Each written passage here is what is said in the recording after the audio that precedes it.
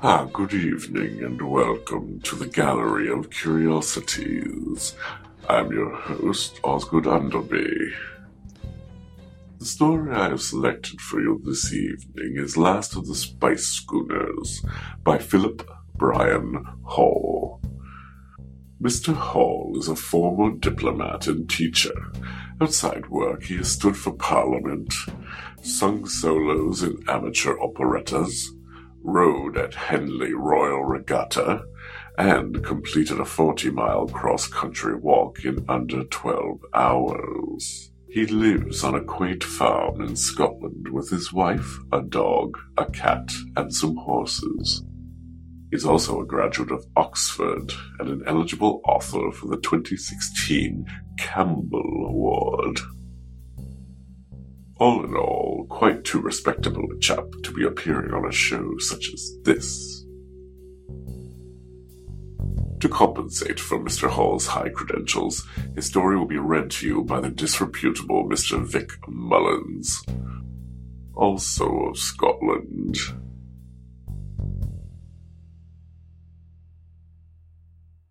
The Last of the Spice Schooners by Philip Brian Hall.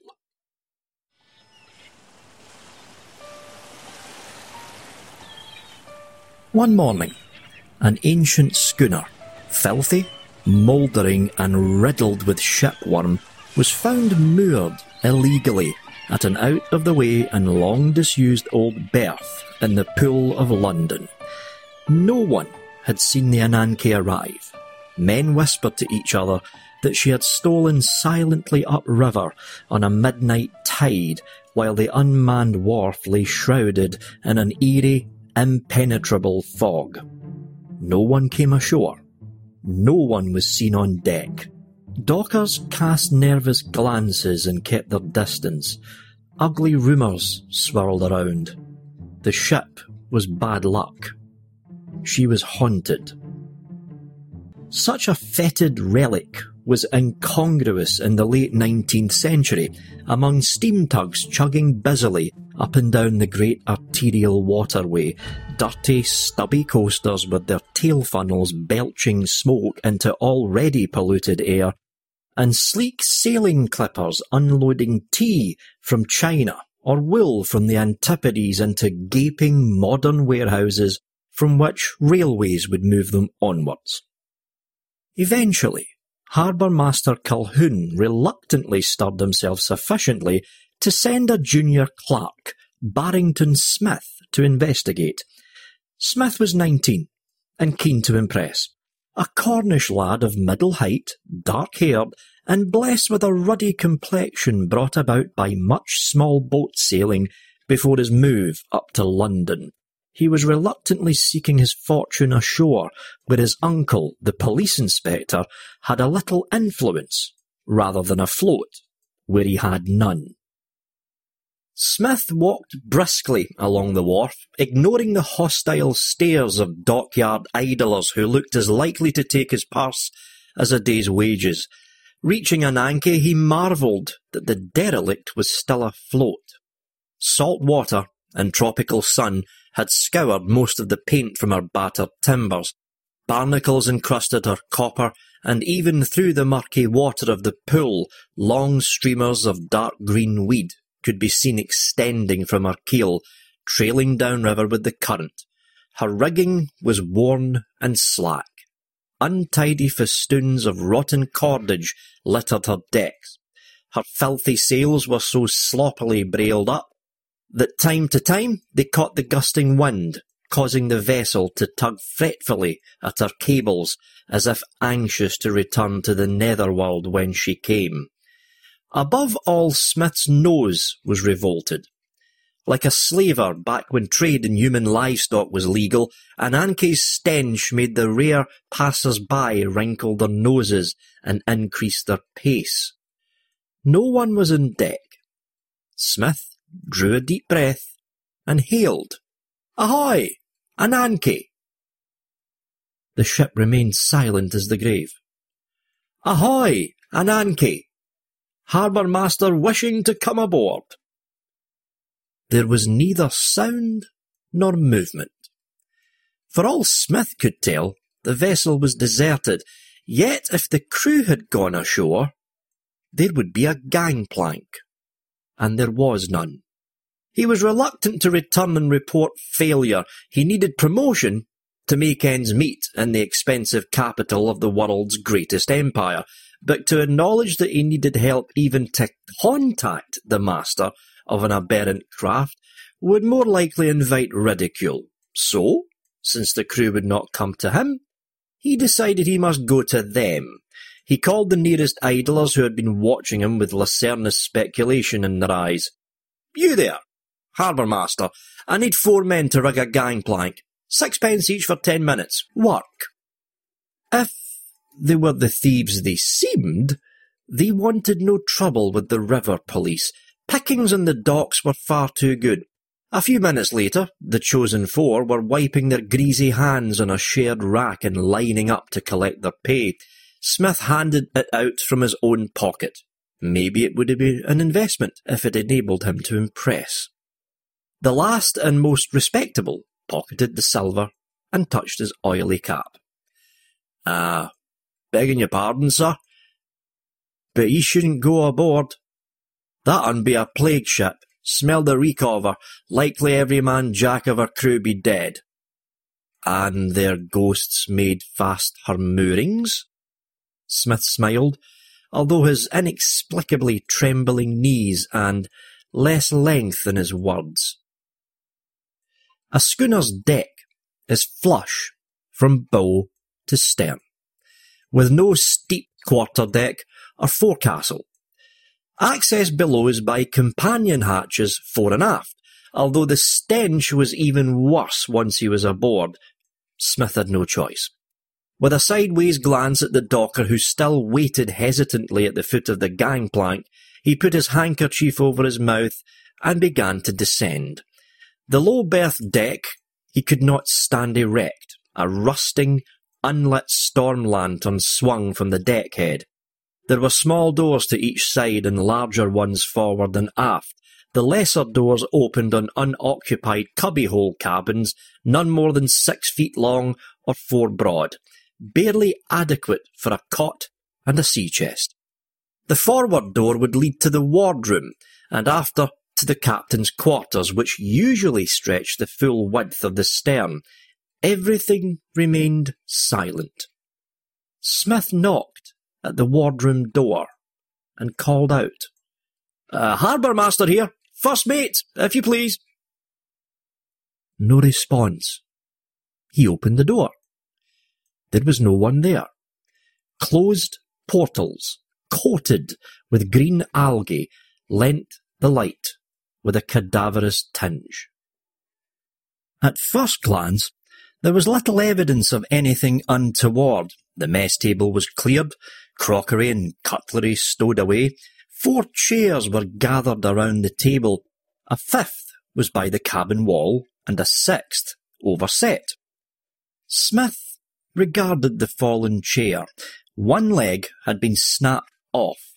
A dark stain across the seat spread onto the surrounding deck. He knelt, touched the stain, and sniffed his fingertips. Coagulated blood. Having discovered evidence of violence, he would be justified in leaving the vessel to summon assistance. He decided to go on instead. He had as yet encountered neither threat to himself nor evidence of the whereabouts of the crew. Anyway, the man on the dockside was probably still within call. Forward of the wardroom, the galley was also deserted, the stove cold, ashes left beneath it. A large cleaver lay unwashed and bloody on a badly scrubbed table. In the larder cupboards he found little, and Ankei's officers had not been eating well. Smith retraced his steps towards the captain's cabin and knocked on the door, expecting no response. "Who's there?" The shouted challenge brought him up short. "Harbour master, sir." "Are you alone?" "I am, sir. Barrington Smith, sent by Mr. Colquhoun." "Aye, right. Step inside then, harbour master, and keep your hands where I can see them. No tricks now." "There's no need to be like that, sir. I'm here on official business." Coming from shadow, Smith's eyes were dazzled by the sunlight streaming through the stern windows that faced him. In front of them, a dark, thick-set figure was seated at a table. As Smith's eyes adjusted, he made out the barrels of 2 pistols pointed at him. Behind them, a bewhiskered, shaggy-haired man, wearing a dirty, old-fashioned, frilled white shirt, glowered at him over the lid of a jewel box set on the table. "Good morning, Captain." Smith announced himself with more calm in his voice than his heart.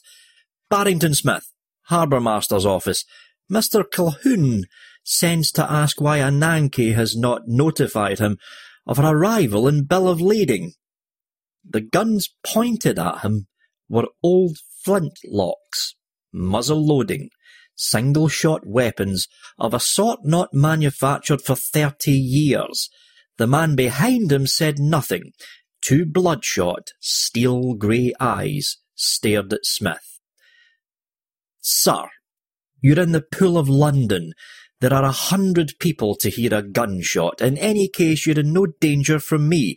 All I need is the standard particulars." For himself, Smith had seldom encountered 2 more persuasive arguments against the levying of a late payment fine. "She's not with you, then?" "She who, sir? I told you I had no one with me." "She who, sir?" the captain parroted. "The murderous devil that killed my crew. That's she who." Sir, I don't understand. You're the only person I found aboard. Could you lower your weapons, please?" With reluctance, the captain complied. "She's aboard right enough, Harbour Master. She'll be coming for me. I've got her jewels here, in lieu of payment for her passage from the Seychelles, but she'll not get them, sir. Not whilst I draw breath. No one takes these gems away from Abel Sawkins." Abel Sawkins. Smith seized upon the words. "That would be your name, sir? Captain Abel Sawkins?" He jotted it down in his pocketbook. "And you command the schooner Ananke of?" He made an educated guess. 180 tons? 190. Of 190 tons. Inbound from Port Victoria? Trincomalee.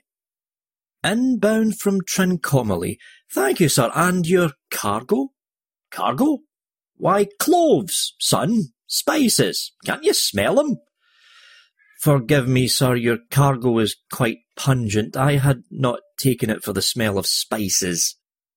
Supervised their loading myself, 1st of June in the year of our Lord 1830. Smith looked up from his notebook. You mean 1880, sir? Young man, I have suffered much, but I retain my wits. The captain gave him a withering look. I keep my log as required by law. Last year, 1830, I say, and a horrific slow passage. 14 months at sea and not a man left alive, save Abel Sawkins. Aye, but she'll not kill me. If that thing wants me, she has to come through that door, and when she does, I'll put 2 pistol balls in her evil black heart, so I will. Smith hesitated. Little was to be gained by prolonging conversation with an armed lunatic. For certain, though, Calhoun would want to know whether a woman was indeed aboard. Smith could not easily inspect the sealed holes, but nothing impeded him from searching the crew's quarters. If stay you must, Captain, then I'll bring help as quickly as I can, he said, before gratefully leaving the madman where he sat and returning to the cluttered upper deck. The forecastle berths were all in one large cabin in the bows. They were unoccupied, though hammocks were slung and personal belongings scattered around. Forward a door led to the head. Smith opened it and found no one. Aft, Another door probably led to a store cupboard. He walked across to check. At the sound of his footsteps, a muffled thumping began behind this second door. Smith pulled it open, then reeled as an almost young, naked woman fell into his arm. She was bound and gagged, wearing only a man's shirt. A waterfall of blonde hair cascaded over Smith. "Heaven be praised," the woman breathed after he fumbled to remove the dirty rag covering her mouth. "I feared it was one of those rogues come back to torment me, but I could not bear another moment in that foul hole." With her bonds untied, Smith was uncertain whether to offer further aid or avert his eyes. He blushed furiously. "You're safe now, ma'am. Are you injured? Shall I call for a doctor?" "Thank you, there's no need," she gasped, clasping her arms tightly around his neck. Through the thin layer of cotton, her full breasts pressed against his chest as she struggled for breath. "Are you sure all the villains are gone, Mr. Smith?" "Barrington Smith of the Harbour Master's office. At your service, ma'am. And yes, we're alone on board, save for the captain, who's out of his wits, I fear." "That man is a murderous devil," she exclaimed, struggling to get up. Smith restrained her as delicately as he was able, unsure of whether he could decently place his hands. Hush, ma'am, you're safe. This is the Pool of London. I have but to blow my whistle, and the steam launch of the river police will be here in 5 minutes. Sir Galahad could not have assuaged the fears of a distressed damsel with more delicacy. Smith felt his chest swell with pride at the role of saviour. "London?" she breathed. "Am I truly home at last?" "Trust me, ma'am, you're quite safe now.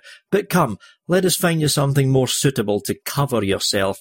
We must get you ashore, and you can't go dressed as you are. Where are your clothes?" "Clothes?" she repeated, seemingly still dazed. "All lost when the Conisborough Castle went down off the Seychelles. I was drifting in an open boat when Ananke found me." Smith belatedly registered the absence of ship's boats on the upper deck.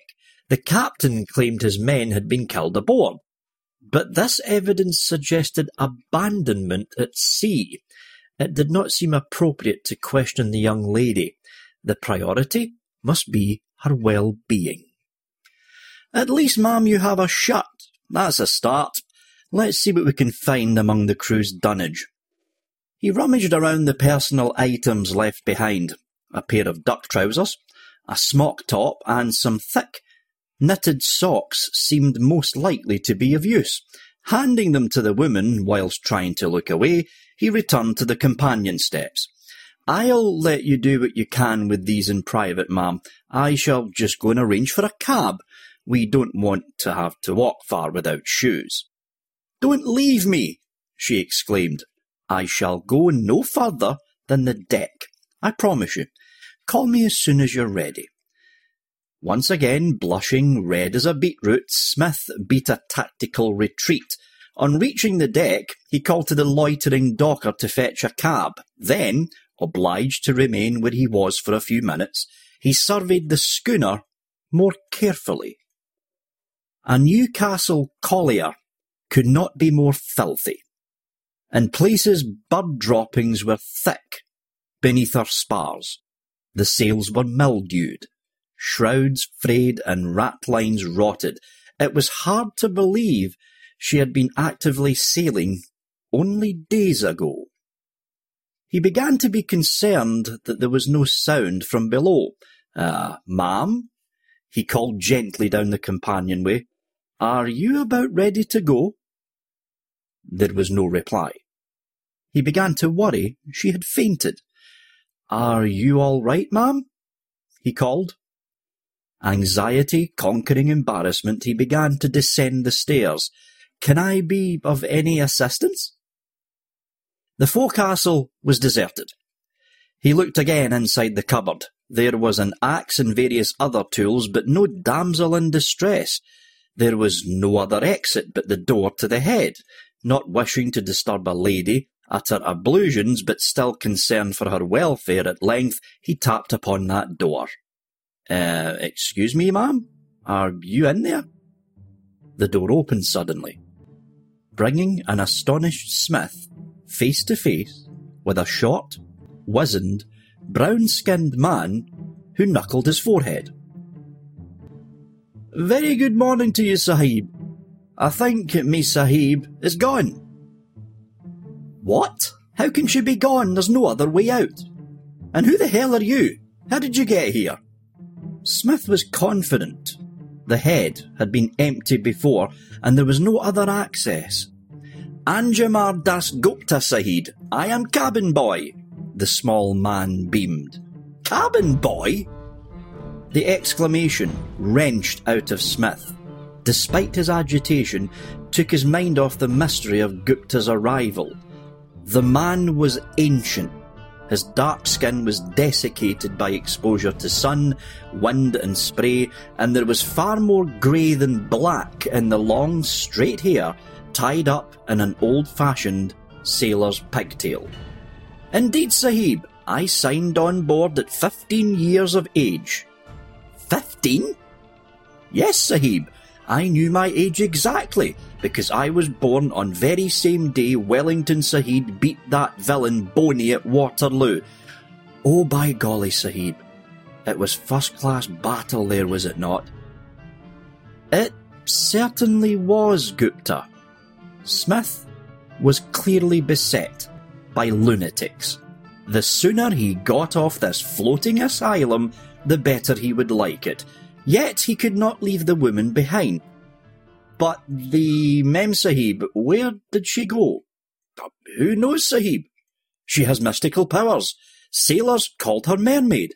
But I think, with respect, she is evil Asura demon." "Mermaid? Demon? What are you talking about, man? She's a defenceless woman, and I found her tied up in the sail locker." "Yes, Sahib. Captain, he put her there after she killed First Mate, Bevan Sahib, by breaking chair over his head. She had already broken out when Bevan Sahib clapped her in irons, by crikey." "Gupta, you're raving. She was barely able to stand." "Exactly what we all thought when we took her aboard, Sahib, sitting on isolated rock near Seychelles, combing her hair and wearing not stitch of clothing, most improper, Sahib." I averted my gaze, but rest of sailors shouted in jest, thinking all set for jolly time. "Oh yes." "She wasn't in a boat?" "Boat, Sahib? No. Sitting on rock, but miles from anywhere, Sahib, and hot sun enough to fry egg on deck. Oh dear me, yes, very hot." Smith was intrigued, in spite of himself. Wherever the woman had gone, there was little point in searching. Both the captain and Gupta agreed she had been on board since the Seychelles. Plenty of time to discover every rat run on this small ship. Surely she would re-emerge when she realised she was safe. He turned back to the small man. "You say you signed on in 1830, Gupta?" "Yes, Sahib." "So, how many voyages have you made in Ananke then?" "Oh, this is my first voyage, Sahib. I am thinking it very unlikely owners will want to be paying me for 50 years, though not my fault. Passage took so long." Smith found that hard to take, even from a madman. "At least you know what year this is. Your captain seems not to." "Because she made time move more quickly for him than me, Sahib. You see, I did not look at her whilst she was naked. Also, I am good Hindu." Smith shook his head in disbelief. "Captain not knowing I am still aboard, Sahib. He believing I left with sailors in Jolly Boat. I am hiding myself in crow's nests since then, Sahib." Are you? I mean, did you? I mean, why did the sailors leave?" In fear of their lives, Sahib, she killed 2, after which she ate them, completely raw, no cooking or anything. Very terrible, Sahib, blood running everywhere, across deck. They took fearfully long time dying. Smith swallowed hard. Gupta's graphic language made his flesh creep, but the tale was ludicrous. This small woman killed and ate 2 fully grown men. Honest truth, Sahib, with boning knife from galley. This was too outrageous. Smith could not choke back his instinctive protest. But why did the other men not overpower her? They never saw murder, Sahib, all walking around as normal. I think perhaps I saw alone, because I was hiding. I was only 15, Sahib. The little man seemed pathetically anxious. Smith could not hold him responsible. Don't worry, Sahib, I'm not blaming you. Smith shook his head, undecided between disbelief and sympathy. So, though they did not know the cause, the crew knew that men were being lost? Exactly so, Sahib. When we reached Madagascar, some tried to flee ship. But great wave overturned jolly boat, after which came many sharks, and tearing them all in pieces. Terrible sight, Sahib. Sea red all around, men thrashing and screaming. And all this took place 50 years ago? Where on earth has the ship been? Do not ask me, Sahib. Sometimes in feverish, stagnant seas of weed. Other times raging heat, melting tar and deck seams, everywhere scent of death. Set sails and furl themselves. Ships steer herself. Sometimes anchor drop. Then capstans turn and haul in again, and off we go. Nobody knowing where. Captain and Bevan Sahib try to fix her position, but I hear them say readings all crazy. One day North Atlantic, next day South China Sea, next Pacific Island where native girls dancing on beach calling to us. 1 or 2 sailors still left, then jump into sea and swim. But before he get halfway, Sahib, island just disappear. After which a Nanke sail away and leave him to drown. And the other sailor, Gupta? Oh, Sahib, he most unfortunate man. Smith took a deep breath. The fate of the rest of the crew seemed bad enough. Ship's cook, Sahib. When no food in galley, she forced Captain Bevan Sahib and him to be eating dead men.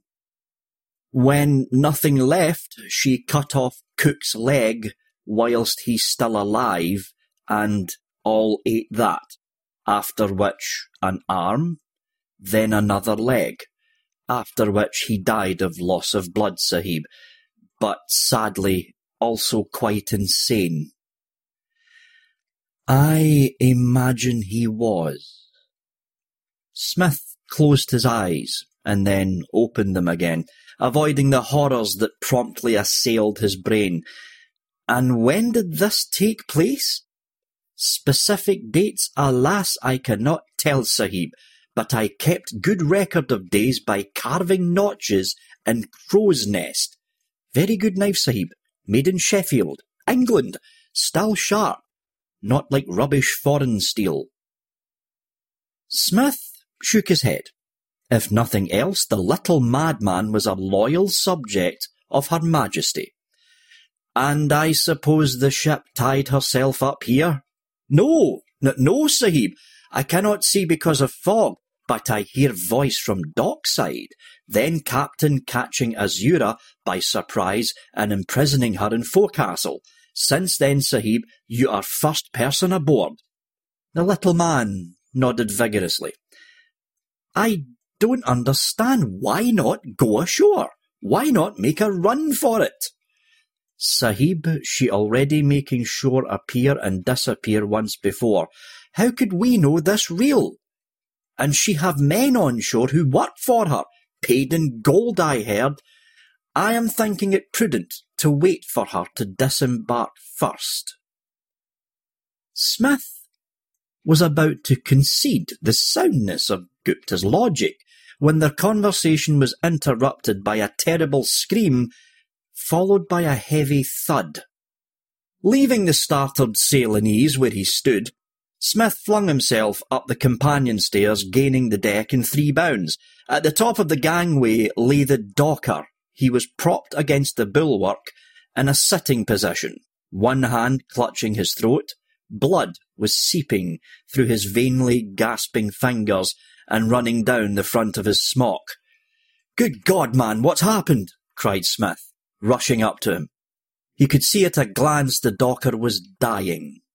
"Woman, sir," the man choked, "stark naked, sneaking up behind me." There was a strangled, bubbling sound from his throat. His head fell back, and he slid lifeless to the deck. Frantically, Smith looked around for help and found none. The woman was nowhere to be seen. When he glanced back to the companionway, he saw the top of Gupta's head as the little man peered in fright over the combing. Taking out his whistle, Smith blew 3 powerful blasts. "Gupta, come here, man." Despite his terror, it was clear the last thing the little man would do was refuse an order from a personal representative of Queen Victoria. Bent almost double in hiding from unseen foes, he crept across the deck to where Smith crouched beside the dead docker. "Down on the quay with you, right away," Smith instructed. "I've summoned the river police. Take my whistle and blow it as loudly as you can. 3 times, then wait, then 3 again. Keep blowing it until they come. I'm going to the captain's cabin. I must save him." "Jolly good, Sahib. Exactly as you say, I shall do." Smith's heart pounded in his chest, and panic clawed at his insides. Was the frail woman he had untied really capable of murder? How could anyone gain from the sort of barbarism Gupta had described? And to sail a ship to London after a lapse of 50 years was surely the stuff of opium dreams, not any real world. Yet a corpse was pretty hard evidence. "Captain Sawkins," Smith called out as he reached the berth deck. "Captain Sawkins, it's Barrington Smith, sir. There's been a murder done on deck. Are you safe, sir?" A shout and 2 shots rang out from behind the door of the captain's cabin. One ball penetrated the woodwork and ricocheted from the deck headlamp, shattering the glass. Smith flung himself to the deck. From within the great cabin echoed the sound of more glass smashing. He lay still, waiting for more shots. Belatedly, he recalled that the captain only had single-shot pistols. He sprang back to his feet and dragged open the door. A ghastly sight confronted him. Captain Sawkins had fallen backward into the shattered stern windows. The force with which he had flung himself against them, destroying the slender woodwork as well as the panes. From his chest protruded a curved sword, pinning him to the windowsill among serrated shards of glass. His flesh was a shocking milk white, as though his body had been drained of its life blood. At his feet, broken open, was the jewel chest that he guarded so determinedly. Brightly coloured seashells were strewn across the deck. "I owe you my thanks, Barrington Smith." A slurred, drunken voice came from the sleeping quarters. With horror in his face, Smith turned to look at the woman as she emerged from within. Completely naked, she was covered in blood from head to foot. Her long hair so matted in gore that its original blonde could no longer be discerned. Yet, it was not her nakedness, but her eyes that held Smith's gaze. They burned with a fierce demonic flame. Of a certainty, he knew he looked upon pure evil. Captain Sawkins was not entirely idle whilst I sailed his boat for him. The woman smiled mirthlessly, her body swaying, intoxicated with the blood she had consumed. Who would have thought such a stupid man had Hindu holy books aboard? He learned how to bind me in a way that only an innocent could undo. That was inconvenient. I'm grateful for your help. She giggled, as if it was a joke. Who? What are you? Smith whispered. Why are you doing all this? You mean you have not guessed? You are less intelligent than I thought. Did you not smell our cargo? It stinks like a charnel house. Very good. Just what it is. Corpses. Victims of infectious disease. Cholera, bubonic plague, yellow fever, smallpox, all waiting in our holds, rotting away, ready to infect the whole of England. You're mad, Smith exclaimed. No, purposeful. But the captain and mate learned of my plan and resolved to sacrifice themselves. They refused to go ashore. I needed some helpful person to come aboard, and you were thoughtful enough to summon the river police too. Again, a horrid chuckle. More than enough carriers to spread the pestilence everywhere. And then she began to laugh hysterically, her cheeks rising, her eyes narrowing. As she raised a hand to wipe tears of glee from her eyes, Smith sprang for the door and slammed it shut behind him. There is no escape, Mr. Smith, the inebriated laughter continued. Remember the cargo. Smith snatched open the door of the nearest cubbyhole, dragged out its sea chest and slammed it against the door of the captain's cabin. He fetched another, a flimsy barricade, but whilst the woman was drunk it might hold. He still thought it more likely she was more mad than a malevolent demon, but somehow he must check the cargo. In the galley he seized the cleaver and hammered it between the thin, rotting planks at the back of the larder cupboard. A small section broke away. Using the cleaver like a two-handed chisel, he smashed at the hole until it was big enough for him to see through into the hold. Only the dimmest of light filtered through the hatch covers above, but the little he could see of the cargo was more than enough. Rotting bodies were piled in great heaps. Hundreds upon thousands of foully stinking corpses pressed down upon decomposed and skeletal remains that swam in an oozing mass of near-liquid detritus in the bowels of the ship. The overpowering stench that flooded through the hole like escaping gas from a fractured pipe drove Smith back into the wardroom retching. Unbelievably, the woman's words were true. It made no difference whether she was human and utterly insane or some sort of demon from the depths. He must get the ship away from London and into open water before anyone else came on board. Rushing back to the deck, he ran for the gangway, at the foot of which he found Gupta still blowing his whistle furiously. The river police were not yet in sight. "Gupta!" he cried. "Yes, Sahib?" "Cast off astern as fast as you can, then come back aboard and unlash the gangway. Quickly, man!" "At once, Sahib." Smith remembered he had seen an axe among the clutter in the cupboard where he had first found the woman. So anxious was he to cut the cable at the bows that as he ran forward he never once wondered what happened to the body he had left on deck.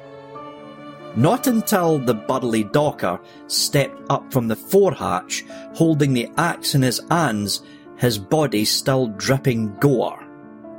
"Well now, what's the hurry, Harbour Master? I told thee this were a plague ship, didn't I? Give 'ee a chance, I did."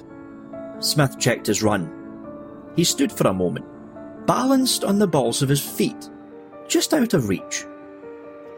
"He liked my little trick with the ox blood from the slaughterhouse, did he?"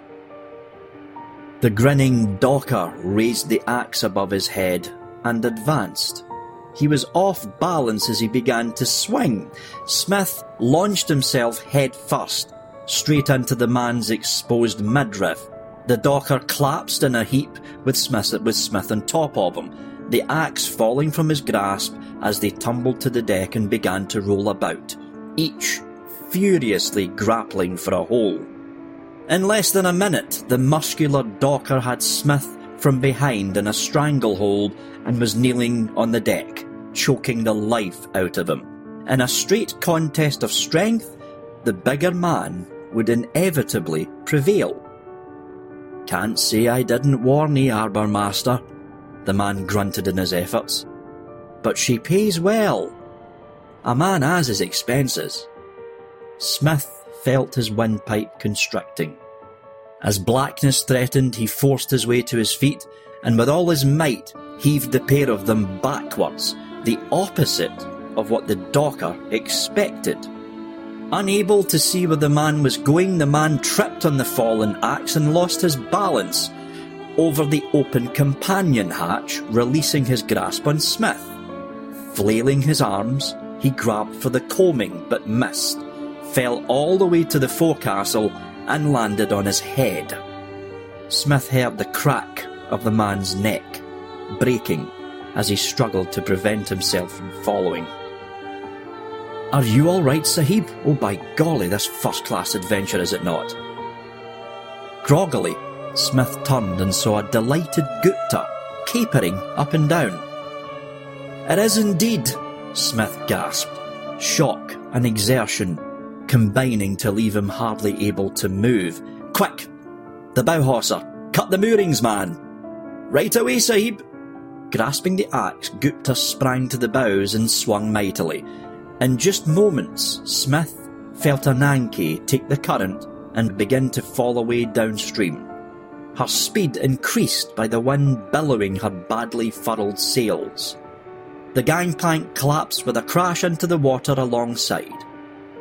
"River police! Ahoy, Ananke! Who's aboard there? Show yourself!" Smith struggled to his feet and swayed to the bulwark on unsteady legs. The police steam launch was alongside, keeping pace with the drifting schooner. "Smith," he called. His voice was little more than a hoarse croak.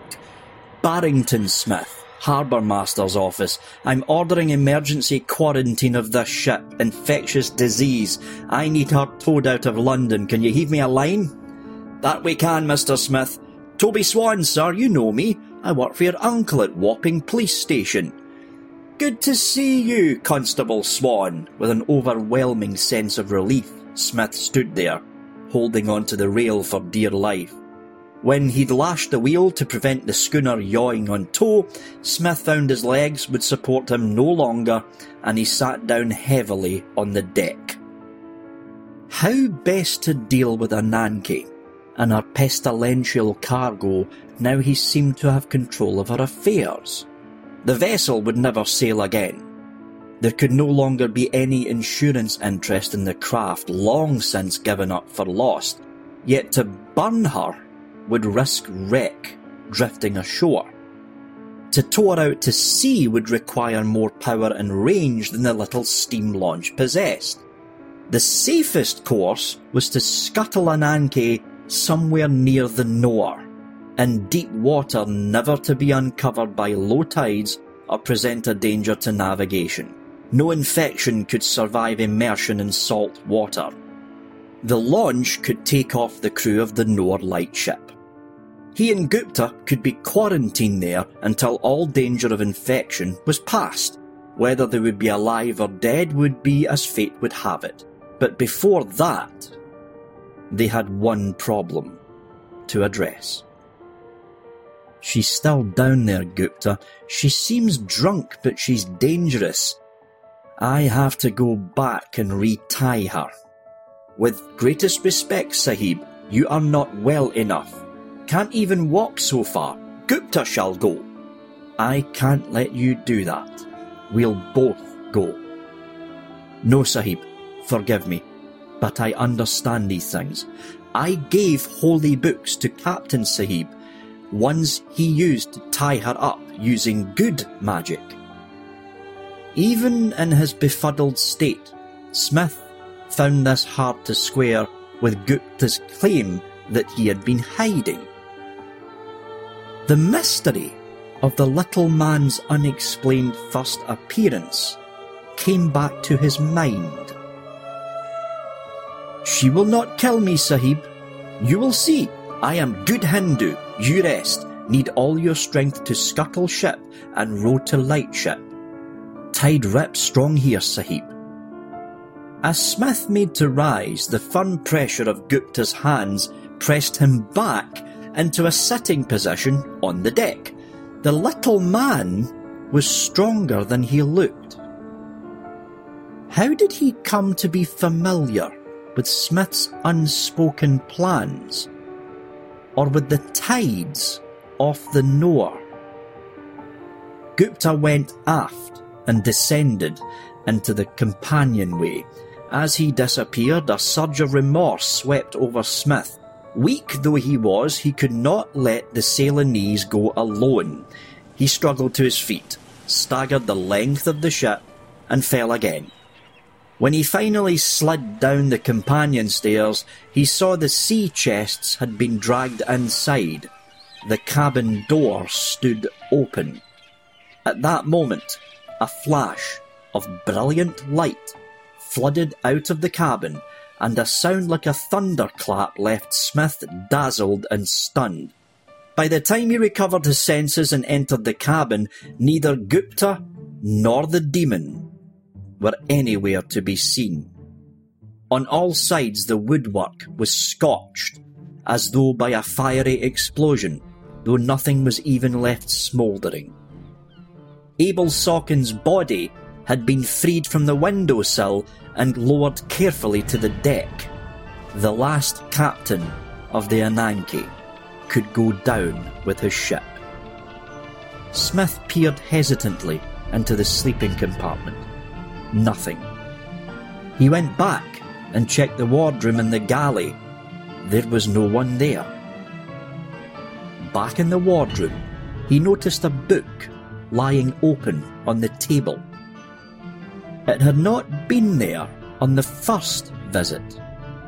He picked it up.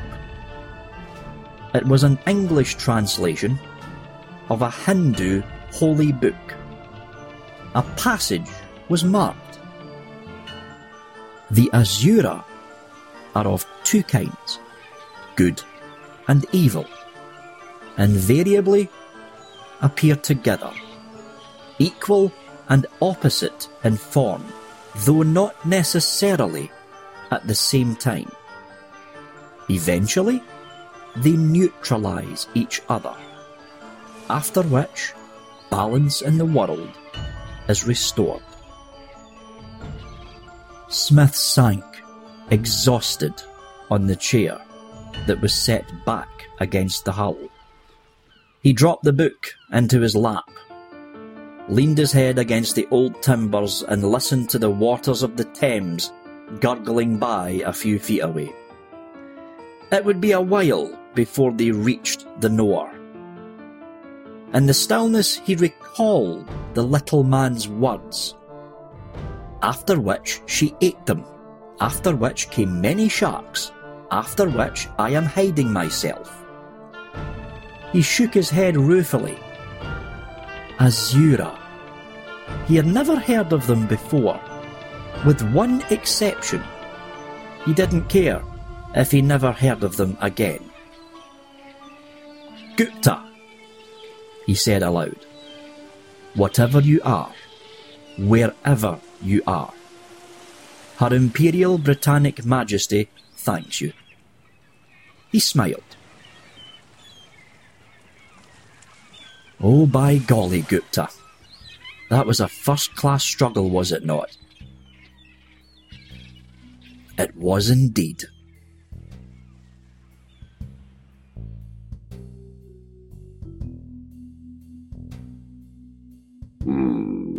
Mermaids. Murderous wretches, every one of them. People forget, yes, they forget the very first mermaid story. The sirens lured the sailors in and then dashed them against the rocks. Yes, I've never met one. Have you? No. Well, I am certain they exist. But that is the story for another evening. It is time for us to close. Do come visit again next time at the Gallery of Curiosities.